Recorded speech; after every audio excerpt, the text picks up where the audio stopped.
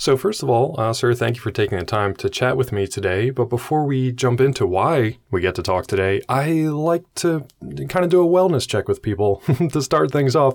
So simply put, how are you doing in 2020? How are you doing today? It's 2020. All things considered, I'm doing pretty well. I had sort of a big personal project that blew up like right before lockdown happened. So I got off that and I shut myself away for a couple months, and I was like, I'm going to go out and take on the world. And that didn't really happen. I've heard from a lot of folks. But, it's all right. I've learned to cook a lot of things. I'm hanging out with my dog. Could be worse. Very nice. Yeah, I've heard a lot of people, they have that kind of silver lining. Like, well, I can't go anywhere, so I might as well do that thing I've been meaning to do for years and years and years. Yeah.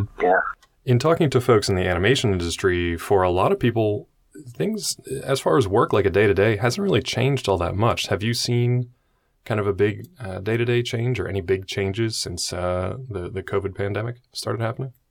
I was actually winding down with my time at Warner Brothers when the pandemic hit. So I really only got a sort of a little taste of, I guess, working from home in that capacity. But yeah, we were doing records, ADR, mixes, all sorts of stuff from home, which is fantastic. You do miss some of the things you do miss a little bit of the editing, especially. Like there's just sort of a connection you develop with an editor where, you can glance at them and they'll glance at you and you'll just kind of know what to do, and that's gone. But most of the time it's pretty good. Gotcha. So you said you were wrapping up work at WB, so that was on this particular project, is that right? So the timing worked out okay there? Yeah, I was doing some development. I did the Scooby, and I did a little bit of writing and I guess shepherding the next one through post-production. Oh, cool.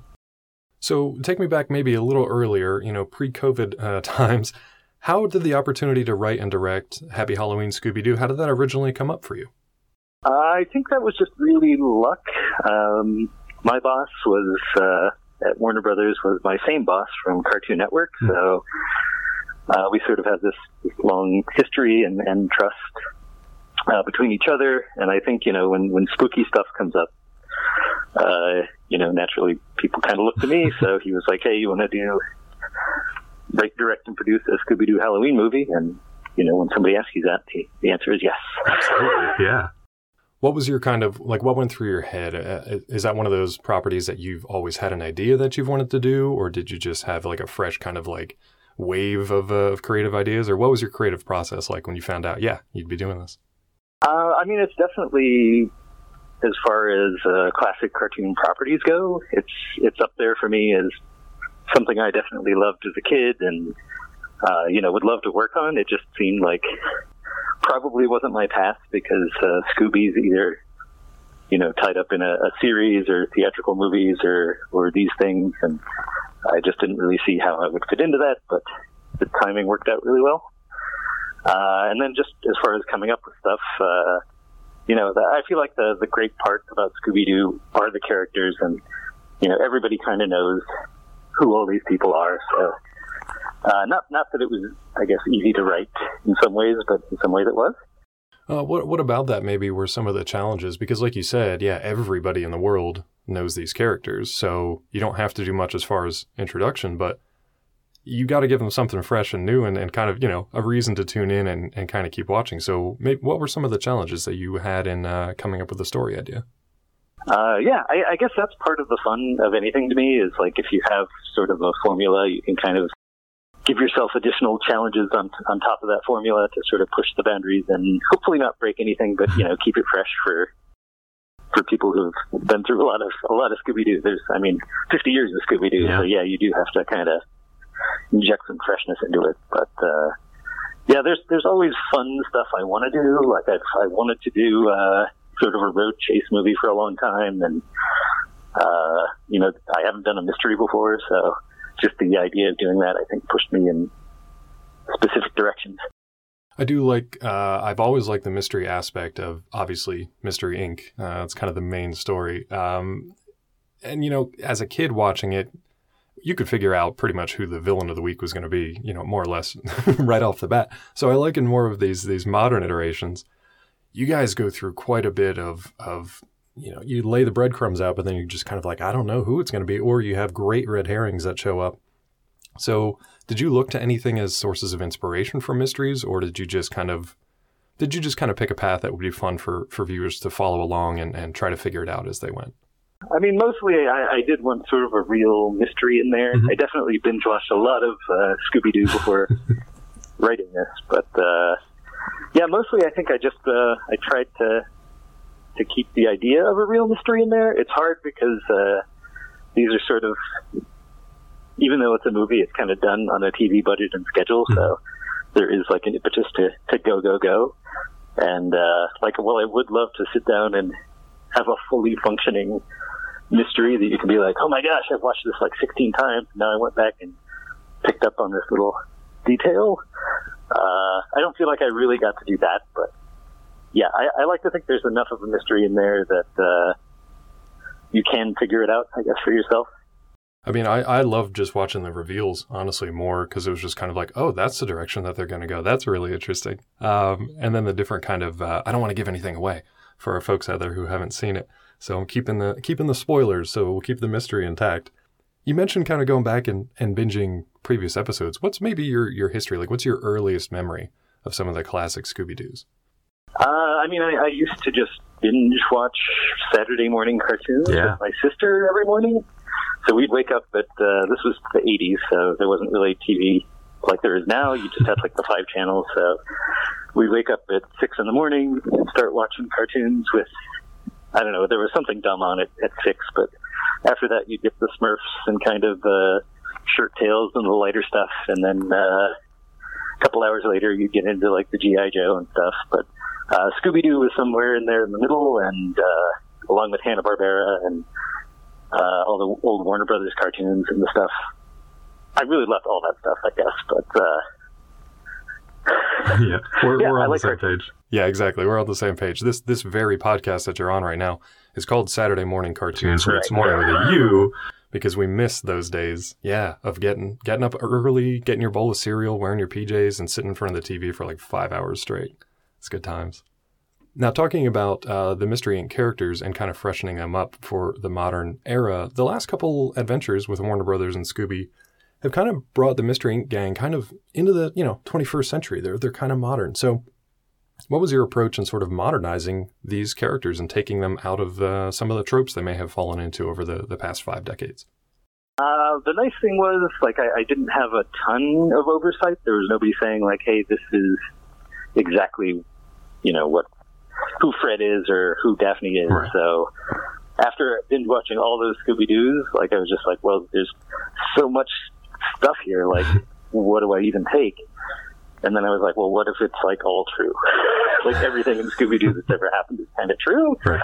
So, they look like they're in the 60s, but they live in Crystal Cove. And I just kind of cherry picked. And even Daphne is kind of heavily based on the Be Cool Scooby-Doo Daphne from the TV series a couple years ago, the one that kind of looked like Family Guy. Mm-hmm. But I felt like that gave Daphne like an added dimension, and I don't know what their reasoning was for doing that to her, but I kind of took that and turned it into my own thing. That's cool, because this version, they definitely they're recognizable. I mean, they've got their particular characteristics that this gang for, but there's little twists and sort of modernizations here that I really liked, because it added an extra kind of dimension. Yeah. I know there's people that are like, they should never use cell phones, and they shouldn't use modern slang, and I get some of that. Like, I don't think you want to have them working in, an Amazon warehouse or something, or maybe you do. I don't know. Next year. Yeah. But, I guess it's a fine balance. You don't want to like break the formula, but you do want to push it. Exactly. Speaking of balance, one of the things that I liked in this was the kind of balance between sort of a tech focus. There's a lot of tech that's involved without giving too much away. And there's also kind of that supernatural element. It's, it's a Halloween special, and it's Scooby-Doo and the Mystery Gang. You have to have the ghosts, ghouls, and goblins in there. So it's a nice balance between the two. So, spinning off of that, I want to talk about some guest stars that you have in this movie as well. So when did the idea of bringing Elvira and Bill Nye, where did that come from? Elvira is actually in the previous movie, so one of the few things I knew when I started this was that it was a near 50th anniversary Scooby-Doo Halloween project, and that Elvira was possibly attached. So she kind of came with the package. I started writing her scenes with Daphne, and then I was like, okay, this totally makes sense.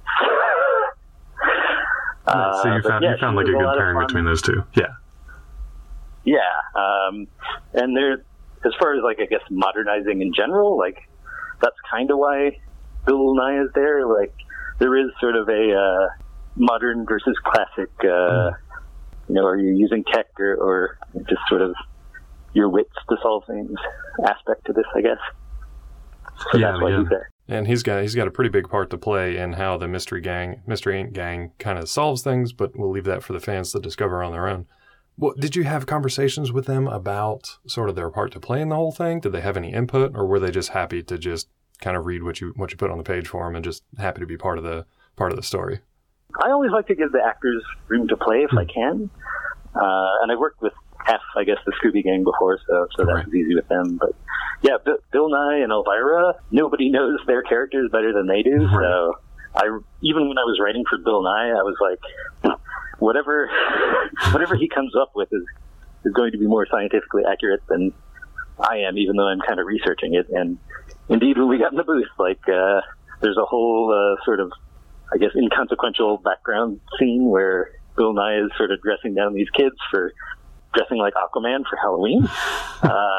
And like the scientific details in there, like he's saying stuff like the pressure in Atlantis is like 40,000 millibars or something. And I had that written completely differently, or maybe I did write millibars, use it like kilopascals or something.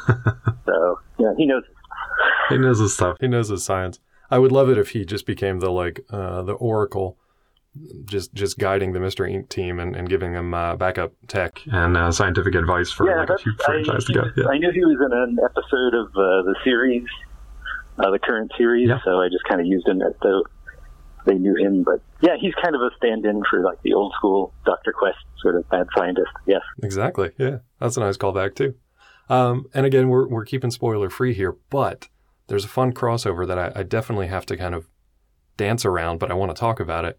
So there's a fun crossover here between the Scooby universe and another very famous Warner Brothers property that we get to fold in some interesting characters from the wider kind of universe. So where did that idea come from, and how exciting was that to bring that particular character into this story? I would say you can probably spoil that because it's in the trailer, but I'll stay vague. But no, he came from, like, the idea originally was that there was sort of each member of the Scooby Gang kind of had a foil. So Daphne had her Elvira, and Dr. Crane was supposed to be sort of Velma's foil, and that he's all about fear, and she's all about conquering fear through science. So spoiler there, but yeah, that's where that came from. Nice. Okay, so that was kind of story driven, and because you have access to some of these characters for the crossovers, you were just like, that's a good fit. So ideally, I had hoped to get him, and I'm so glad that I did, because otherwise it would have just been sort of a previously defeated Scooby villain, and I don't feel like that would have had the same impact. Right. Now, speaking of stuff for the fans out there that they get to discover, you are going to be part of the panel at the upcoming virtual edition of New York Comic Con, coming up soon for Warner Brothers Home Entertainment. So it's pretty cool. I think this is the first time. My first time. Yeah. Oh, so it's your first time doing that too? Mm-hmm. Oh, very cool. Because I think it's the first time that the four kind of like the core voices for the team get to come together as well. So that'll be a pretty cool experience to have everybody there together. Yeah. So what are you looking forward to with that? I mean, it'll just be good to see everybody together again, or together really for the first time, because we weren't able to get everyone together to record ensemble style. But these are people that I only get to see once every blue moon, so it's always good to see them. Exactly. And you said you've worked with like half the cast before. I'm assuming just because you've been around in the industry, and obviously Frank Welker, Greg Griffin have been around forever and done, thousands of voices. So you've worked with those two previously. Specifically were main characters on my Cartoon Network show. Yeah, exactly. So what's kind of your history been with them, and how has it been to see their kind of their evolution as actors and your evolution as a creative writer-director? What's kind of your history like with those two, and how's it been to work with them on this project? It's been great. I met Gray. We were both probably 22 or 23. And I think she just came from like an audio tape that somebody gave me. Oh, wow. So just watching her go from that to one of the biggest voice actors in the industry has been amazing. And Frank was already a legend when we got him. Right. So I was so fortunate to have that, and to still be occasionally working with him to this day is great. But he's amazing. Yeah, I mean, I've had the pleasure of talking to him a couple of times, and it's like we were talking earlier about sitting around watching Saturday morning cartoons. I mean, this was the guy who was basically every villain in every cartoon I watched while growing up. Yeah. So it's amazing to sit and talk to him, and I'm so I've glad been he's still watching there. a ton of, this probably shows as well in the project, but I've been watching a ton of 80s horror movies. Oh, and yeah. He's also almost every monster or animal in a 1980s horror movie. any like growling, screaming sound effect, it's if it's got a bass to its voice, it's probably Frank Welker. Yeah. He's amazing. Can you talk about maybe, I really like the creature design in this movie as well, too. So did that come from, I don't know, Attack of the Killer Tomatoes, any kinds of those kind of classic throwback horror movies, or did you have a specific one that you looked to for the design? It actually gets compared a lot, and I don't blame people, to the Halloween special I did for The Grim Adventures of Billy and Mandy 20 years ago, which also had living pumpkins coming alive to chase people. But in this case, I guess they both came from the same problem, which is with Scooby-Doo and Billy and Mandy, any monster, like a vampire or werewolf or whatever, is already kind of a Scooby-Doo or Billy and Mandy monster. So how do you get like really Halloween-y with something? And in both cases, I was like, well, living pumpkins. So in this one, when I tried to stop myself from doing it, but once I got the whole plot together, it just made too much sense not to. And just the dumb idea of pumpkins driving cars made it worth it. Well, look, and I love puns too. So the coined the term jack-o'-lantern was a delight. So that was worth it, I think. Oh, yeah, I feel like that's going to fly by most people. But. Well, I picked that up, so it's not wasted on me. So there you go, worth the effort on your part. But no, it was super fun to watch. It's a great kind of holiday special. Always fun to check in with Scooby and the gang. So thank you, and thank the team for the work on that. I can't wait for people to get to check it out this October. So before I run out of time with you today, I wanted to just ask, what's up next for you? Is there anything on the horizon that you can share with your fans out there while they wait and watch Happy Halloween, Scooby-Doo? Nope. I'm on the edge of my seat just like everyone else. I don't know what's going to happen next. Well, nobody knows what's going to happen next in 2020. So I hope the year has some nice surprises in store for you. I hope you get to enjoy some time off. And best of luck with the rollout of Happy Halloween, Scooby-Doo. Looking forward to it. Well, hey, and good luck to you. Nice talking to you.